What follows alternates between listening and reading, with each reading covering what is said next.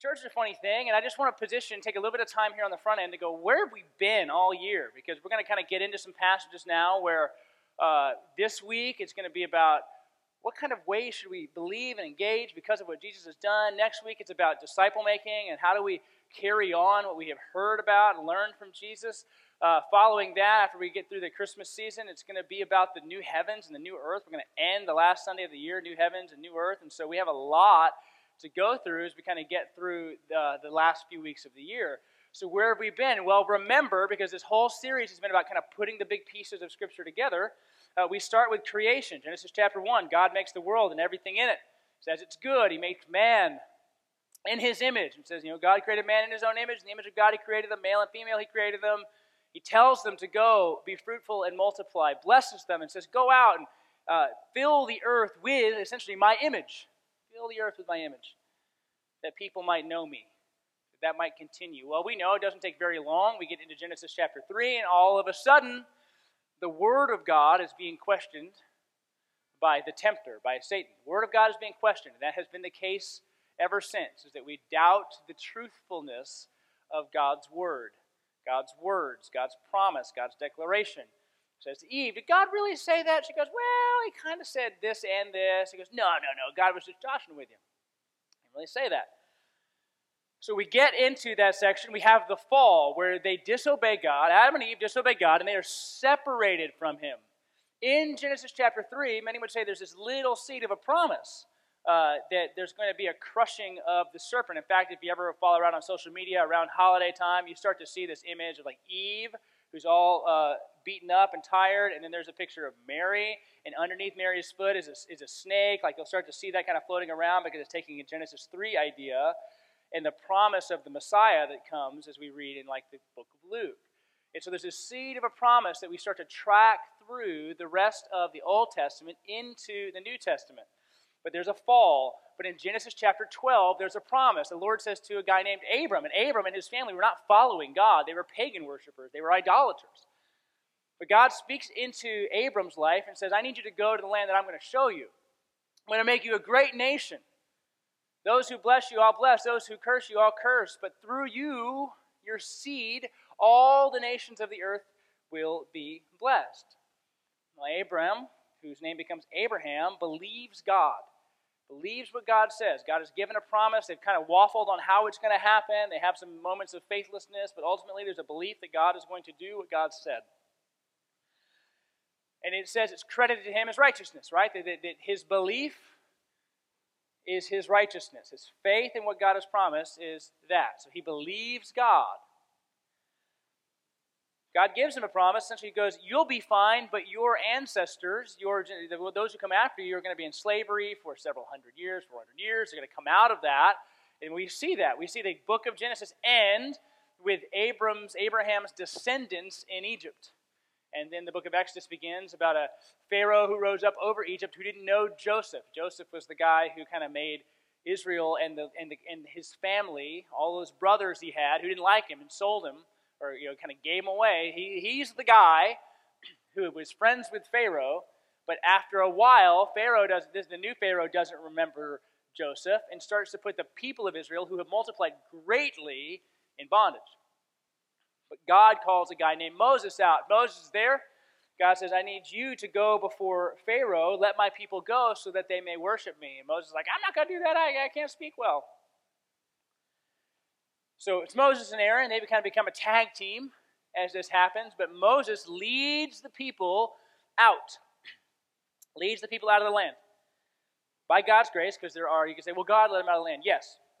Moses was the human earthly leader at that time, but there were plagues. Pharaoh's finally like, get out of here. And then God delivers them as the armies are traveling through, delivers them through the sea, establishes them as his people, gives them the law, but they disobey again.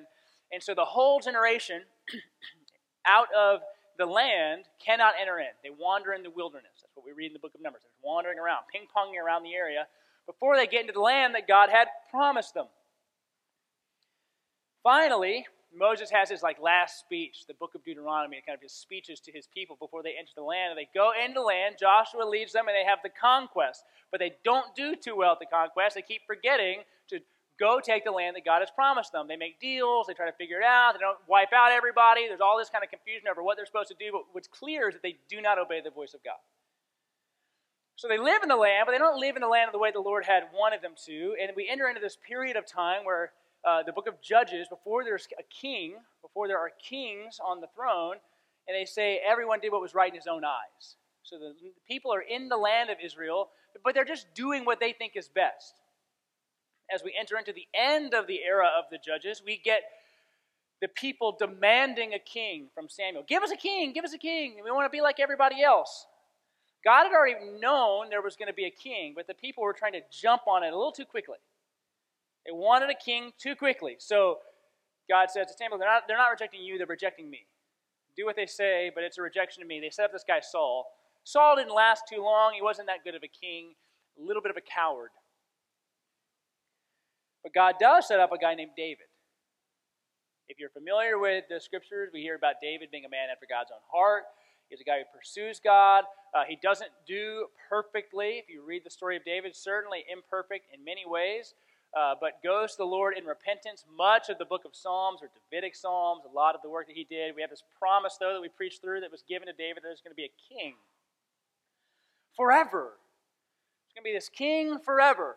It's called the Davidic covenant. That God says to David, there's going to be someone who comes after you who will always be on the throne. Well, we quickly see, after we have David, we have Solomon. After Solomon, we have a divided kingdom into north and south. We quickly see that the throne of which God spoke did not exist as you might have anticipated at that time it would go. Like, we're just going to have somebody who's around forever. It was divided, and not only that, the nation was disobedient, and each, the northern and southern kingdom, were taken into captivity.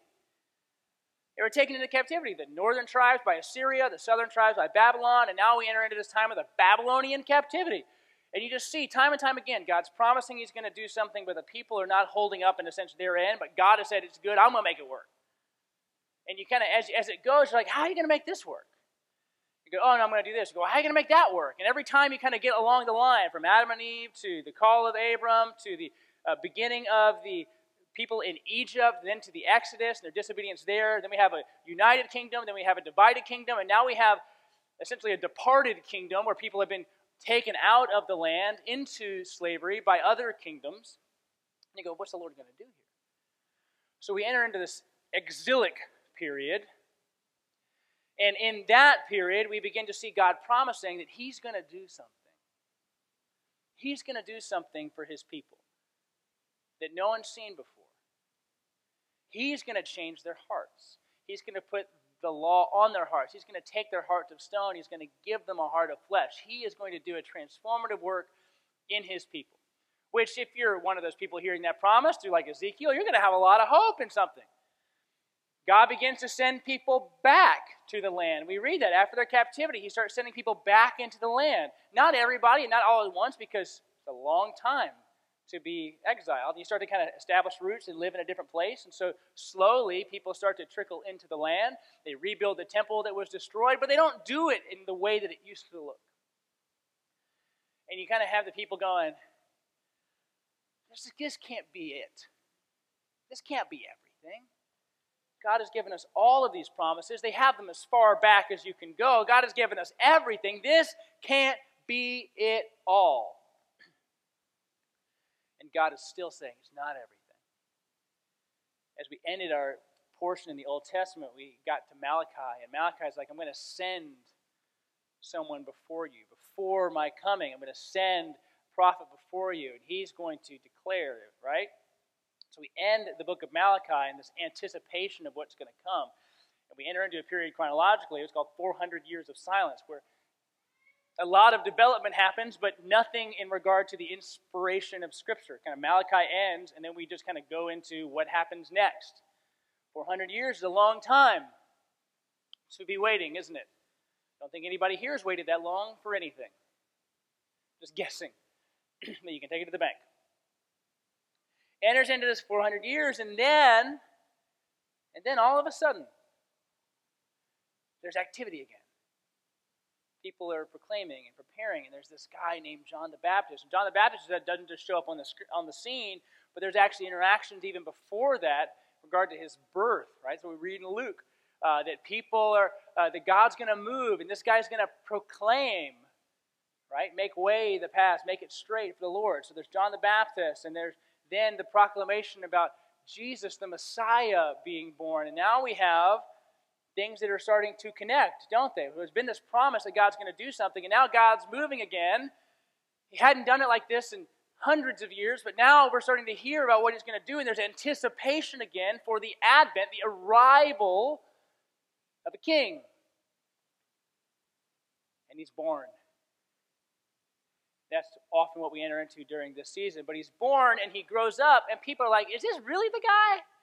Like, we had all these promises of what's going to come, what's going to be, how this world is going to change. He's going to bring a sword. He's going to kill everybody that doesn't like him. We're going to get this kingdom established that had been promised. Don't forget the Davidic covenant. There's going to be someone on the throne forever. So we are ready to take that thing by force if we must.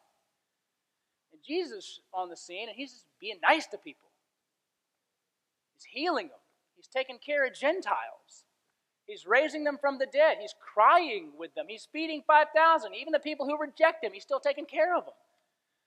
So you have this guy who's acting in a way that no one should act, especially not a king.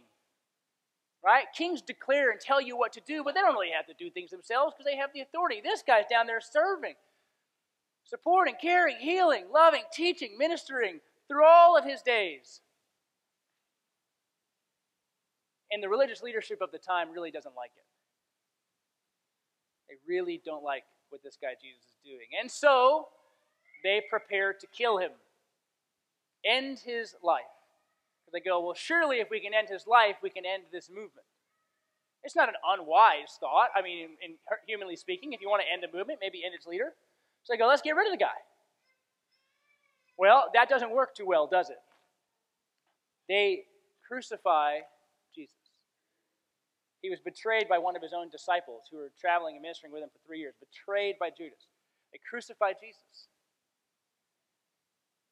3 days later, the tomb is empty. It's what we recognize on Easter, right? That Jesus resurrected.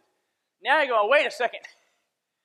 Wait a second, this isn't supposed to happen. But then you start reading like specific psalms, and you start reading about what God's going to do. And there are mentions that this king isn't going to see decay. People going, wait, this is different. He is different.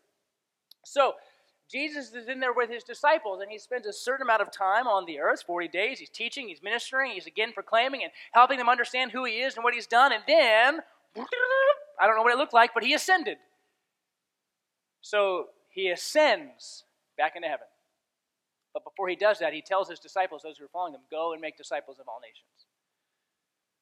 The proclaiming work of the gospel. Go and tell others about this, that I am the fulfillment, that everything is found in me, that through me they can be forgiven.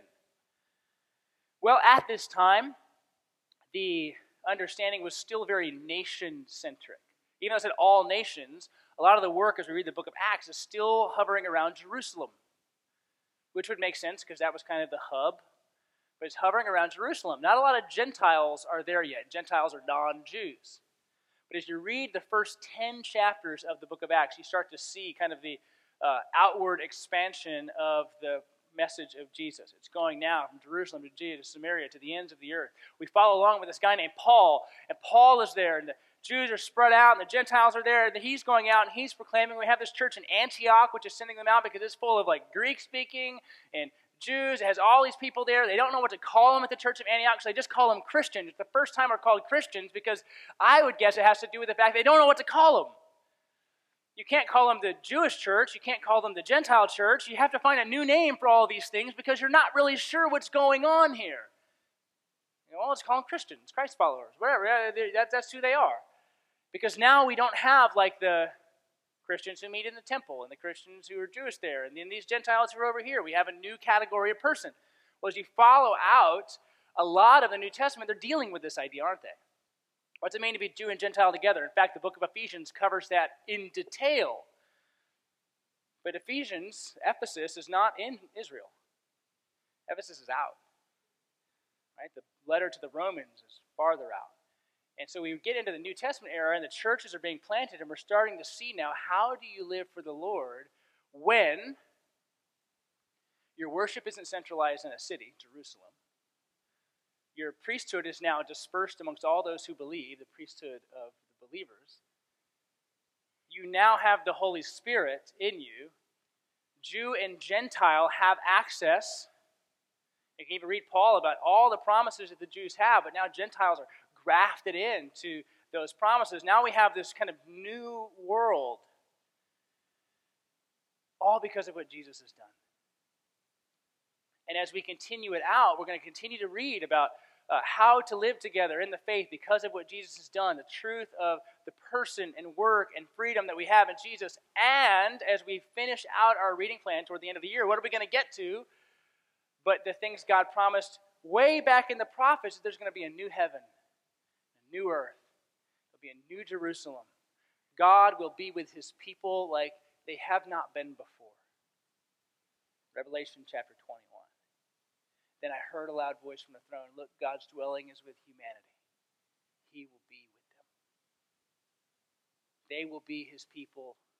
He will be their God. He will wipe away every tear from their eyes. Death will be no more. Grief, crying, and shame will be no more because the previous things have passed away. And between that moment and what we saw in Jesus is where we are, seeking to live faithfully with him while we anticipate his second advent, his second coming into this world. And we get a passage like Hebrews. Hebrews being an incredibly Jewish book, meaning written to Jews who are scattered abroad, trying to understand their faith. And you have to think the risk of leaving Judaism to become a Jewish follower of Jesus, because you don't really lose your Jewishness when you come to faith. It's not gone. It's still there, but now you're a fulfilled in Jesus Jew, right? Like it's not like, I'm done with that. No, I'm still a Jewish person. This is my heritage, but he is now my Messiah. Because Paul even says those things. Hey, I was a Jew of Jew. I was great. Now, what Matt preached last week, I considered all a loss. But he's still in the book of Romans just calling them his people. Oh, how I wish that I could be cut off from Jesus so that my people could believe. And he wants to get back. We preached that a couple of weeks ago. He wants to get back to Jerusalem to celebrate with them the Passover. He wants to get back because those are his people.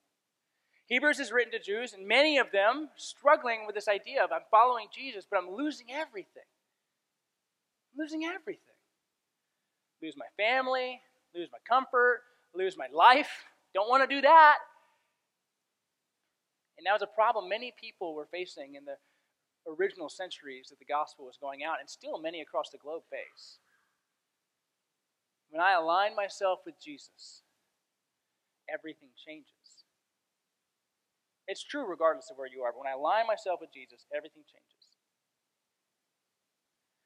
And the book of Hebrews is essentially a treatise explaining time and time again to these Jewish followers of Jesus how important it is to remain faithful to him, to continue on in him, to believe in him. And it argues, let me explain why. You might want to go back to this. You might think this is better. You might think this system is better. This way of believing is better. So there's this kind of this continual surgical removal of those ideas and an explanation of how Jesus is better.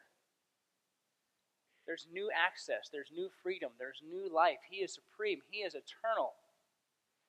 And you'll find verses like, well, there used to have to be sacrifices once a year and they never fully forgave. But now, Jesus has come in and sacrificed once and for all.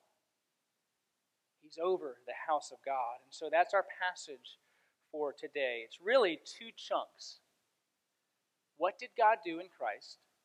And then three commands or exhortations. You can call it the hortatory section if you want, if you like those words. But the word, that truth itself in verses 19, 20, and 21. And then three exhortations, which are essentially the phrases that begin with, let us. So it's because we have this, and because we have that, let us live like this, and let us live like this, and let us live like this. That's what our passage is for today. One pastor calls it the Great Let Us Patch, which is always a good way to remember it, though I would only say it in jest. So let's look at the first three verses And this is what we'll see. God made a way through Jesus. A way to know him. A way to have life with him through Jesus. Therefore, just finishing out about the life that we have in him and the forgiveness of sin that we have in Jesus. Therefore, since we, number one, have confidence to enter the holy places by the blood of Jesus, by the new and living way that he opened for us through the curtain that is through his flesh. That's the first idea. Therefore, since we have confidence to enter the holy places, now in the Jewish mind, right, the holy places would be considered in the temple. The Holy of Holies, the place that you only go once a year. And what he's saying now is, therefore, because of the work of Jesus, we have confidence, assuredness, that we can enter in to these places. And he's saying, and not once a year, but forever and always. We can always be with God. Why? By a new and living, that means it's ongoing way that he, being Jesus, opened for us through the curtain, that is, through his flesh. That Jesus provides the way for us to enter into an ongoing relationship with God the Father. So his first reason, the first thing is we have confidence to enter in. Confidence to enter in. And so I just want to take a moment and encourage those of you who feel as if God is distant. This passage says he's not. He is not distant. He is not gone. He is not unconcerned. In fact, God the Father sends God the Son into the world so that we can have a right relationship with God. So therefore, since Jesus has made a way for us to enter into the places that only the priests could go, and then once a year we can get near to God, we have it forever. That's reason number one. Therefore, since we have confidence to enter, no fear to come to God. The second reason, and since number two, we have a great priest over the house of God. A great priest. One who ministers eternally. One who ministers perfectly. One who ministers ongoingly. One who offered the perfect sacrifice. That would be Jesus. So since we have confidence to enter into God's presence because of what Jesus has done, and because the priest that we have over the house of God is eternal, so the two motivating reasons for why the exhortations follow. Because we have a way to know God through Jesus, then there are three encouragements, commands that the author of the Hebrews gives to us and to his audience. The first is this: draw near to God. Draw near to God. Verse 22. Let us draw near with a true heart, in full assurance of faith, with our hearts sprinkled clean from an evil conscience and our bodies washed with pure water. We can draw near for several reasons, this passage says. All of them being summed up in Jesus, but it's explained in different ways. First, because of Jesus' work. Let us draw near with a true heart, in full assurance of faith. And then how does that look? Well, our hearts are sprinkled clean from an evil conscience. That's, in a sense, our salvation. We have new hearts. Interesting language, because we know that the Old Testament speaks about getting new hearts. We know that that's a promise that God gives his people. So our hearts have been sprinkled clean from an evil conscience, one that doesn't pursue or know God, and our bodies washed with pure water. Many, and probably a lot, would think that this is a reference to baptism, but I think that's a little too Gentile to read for a book of Hebrews. I think that's a little too Gentile of us to kind of go, oh, clearly it's baptism. That's how we might read it. But I don't think a Jewish reader reads it as baptism. I think it reads it in like the promise of the new covenant and the coming and the cleansing that comes from God. And the fact that in the Hebrew mind, there's all of this idea of washing and cleansing. And so he's essentially going, the work of Jesus brings you in and cleanses you entirely from your sin. Otherwise, then your baptism would be a necessary part of you being able to enter into your relationship with God. And we know it's not. We know a full relationship with God is not dependent upon a work. It's dependent upon the work of Jesus, not a work of us.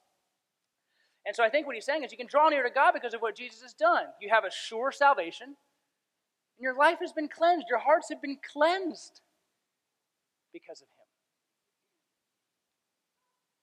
So what can we do? Well, think of the thing, and I'm not really sure what that thing is for you. Maybe it's your family reunion. Maybe it isn't. Just depends on how Thanksgiving went, I guess. But what is the moment of your year that you look forward to?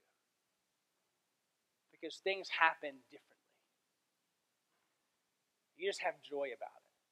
For many, it could be holidays and family coming in town, and you get to engage with people you don't get to engage and have conversations you don't usually have and do things you don't usually do and stay up all night and have too much wassail or whatever it is, and you just go, yeah, this is great. But those moments are occasional, aren't they? You get them for a weekend. You get them for 3 days. You get them for whatever. And then they go, and then you spend the rest of your days waiting for the next one. But not so with our relationship with God. Imagine an Israelite.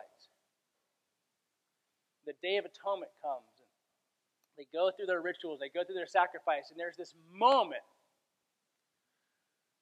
where the sins of the nation have kind of wandered off in one way, and the forgiveness is demonstrated in another way through this sacrifice. So kind of two, my sins leaving me, and the current way is being forgiven. So we're forgiven, and there's this kind of imagery of the separation. And then like 20 minutes later, you sin. Well, now you have to wait for next year to have that same kind of work.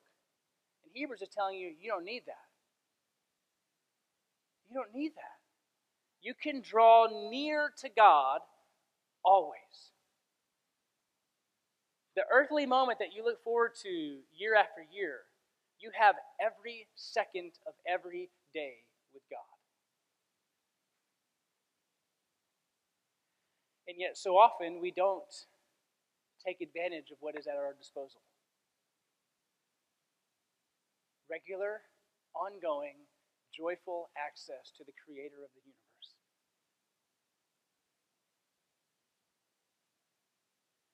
Where we look at our reading plan as like, well, I just want to read, but I'm not in the mood right now. And I'm like, you get to know God.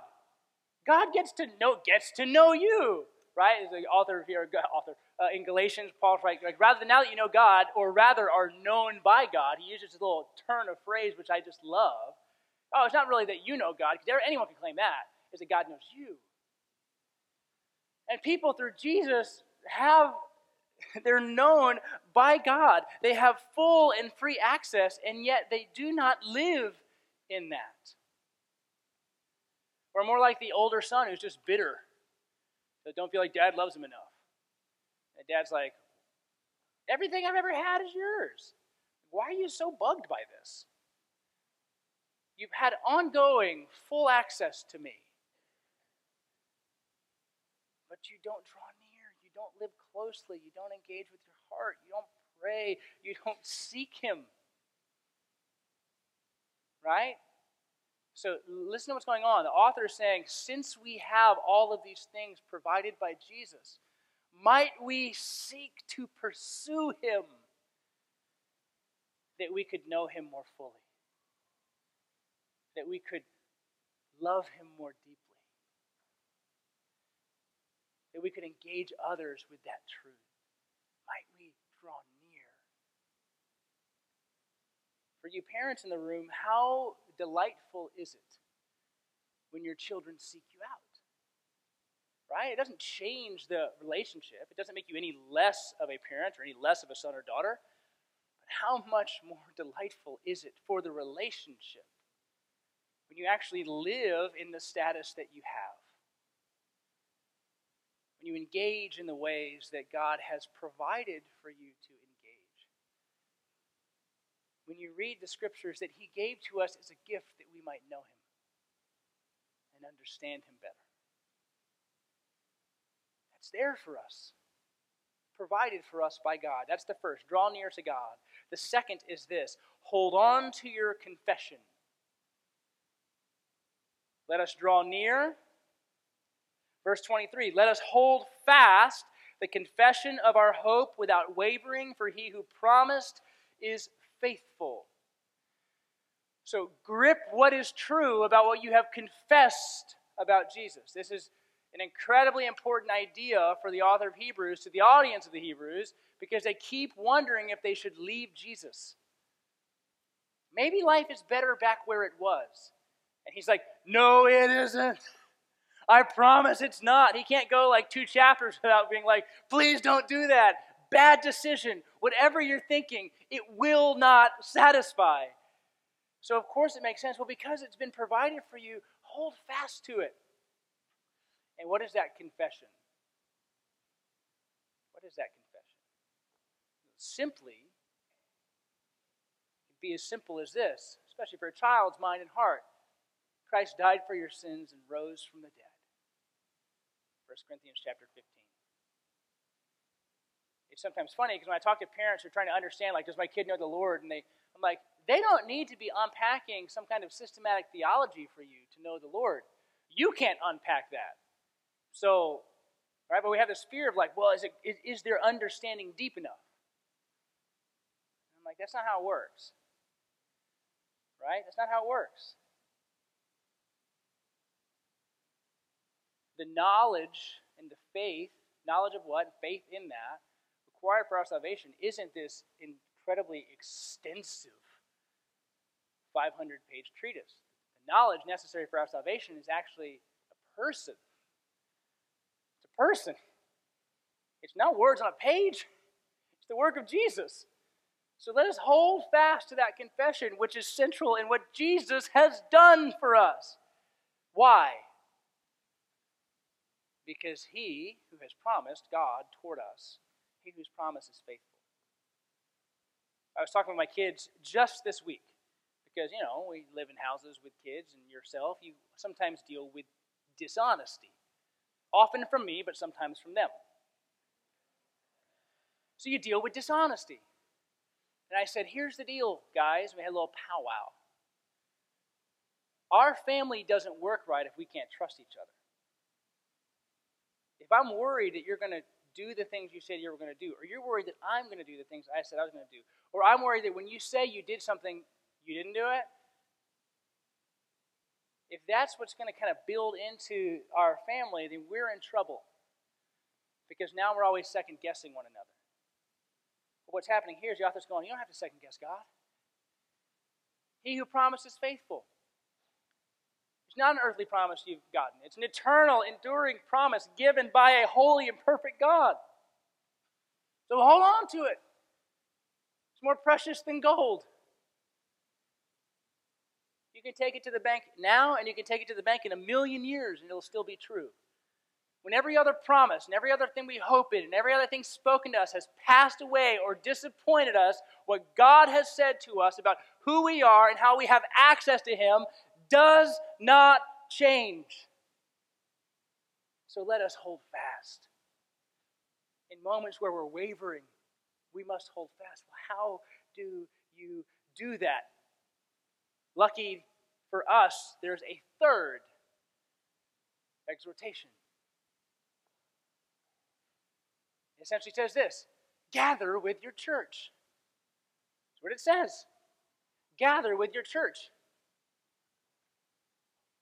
So let us, verse 24, think about how to stir up one another to love and good works. And then contrastively, not neglecting to meet together, as is the habit of some, but encouraging one another, and all the more as you see the day drawing near. So we have this first. Let us draw near and live in the relationship that we have with God. Let us hold fast to our confession because God is faithful. And what kind of holds all that together? It's the gathering, being with other brothers and sisters and spurring them on in the faith, because we all need it, don't we? You ever gotten on a spiritual island? Which I don't know why in our kind of Western mind we think like only being alone with me and my Bible is the best decision, because it's not. It's not the best decision. You come up with bad ideas with just you and your Bible. Which sounds, I know, it may not sound the coolest, but like theology and understanding the scriptures exists for the community. It's for us. The letters, other than the pastoral epistles, are written for churches to work through, to live out. And so, yes, your relationship with God is personal because salvation comes through faith. But your faith in the Lord is not exclusive to you. It's shared with the community. What I mean by that is this, is that when we do not gather, and I don't just mean on Sundays, but I definitely do also mean on Sundays. When we do not make it a regular habit of being together, it makes perfect sense while the grip on our confession, so to speak, starts to loosen. What have we understood about human hearts from what we have read all year? They do not make good choices when left by themselves. Even when you surround yourself with kind of the smartest people in the world, you still make terrible choices. So what happens when you start to check out of life with other people in the faith? All of a sudden, you're like, why did I ever do that anyways? I don't really need that. I can live my life just fine. Not like that. Bad idea. The whole book of Hebrews is going, bad idea. Why? Let us consider, pay attention to how to encourage one another to keep after it.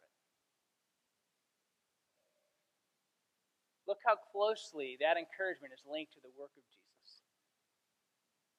So be that here on a Sunday or in your community group where you gather or an environment, if you are not regularly around other believers centered on the enduring and true Word of God, it would make sense why faith doesn't make sense to you. Because God has built our faith to be together. He has built us to need each other. We're a family. We get a weekly family reunion. If you're in a group, you get it bi-weekly with a smaller group of people. You get to do that too. You gather to encourage. Why? I pray over the members of our church, not like over you, but I'm praying through the list. We as elders are praying through those things. We're discussing basically every week what's going on in the life of the church. The amount of hurt, brokenness, struggle, conflict, doubt, worry, joy, put it all in there, in this room, is significant. Take any one of the stories that I hear week in and week out and isolate that person or those people, and the result is scary and dangerous. And it's funny because in those moments where we want to isolate, they're likely the moments where we need to push in together the most. Because we need to hear somebody say, don't give up. Don't stop running. Don't stop listening. The Lord is there. So one, meeting together, being together, is an important aspect of the Christian life. We all often think about spiritual disciplines as exclusively personal. But gathering with other believers is actually a spiritual discipline. In that it is something that forms us more into the image of Jesus so we can reflect him better. It is part of our exercise as believers. And look at this little line, which I just think is incredibly Ironic. It ends like this. And all the more as you see the day drawing near. Well, we're several centuries removed from that statement, and thus that much closer to the return of the Lord. And yet, often, because of ease, comfort, whatever it might be, that much less committed to engaging together. Well, you have to think about it like this. And we're going to talk about, I believe, in 1 John on the 22nd. We'll be in 1 John on December 22nd. The world is alluring. John is no fool to this. There's all kinds of pleasures within the world. And as our comfort level increases and our life stage increases and we feel like we're being super upwardly mobile because we're good Americans, the comfort that we feel to leave, escape, disengage increases. And then a year, 2, 3, 5, 10, 20, 25, 35, 45 go by and we're like, what happened? I used to, ... Like, yeah, I know. Just as Jesus has provided a way, those first 3 verses again, Jesus has made the way, it doesn't remove responsibility from the believer. Jesus has provided the context and the access into which all of these things happen. But there still are 3 let us's, aren't there? Which to me communicates that you could not do these things, but you will not be better for them. You will not walk more closely to God without them, with God without them. We need them. We need them. So that is my prayer for us, that we draw near, that we hold fast, and that we gather. And all the more as we see the day drawing near.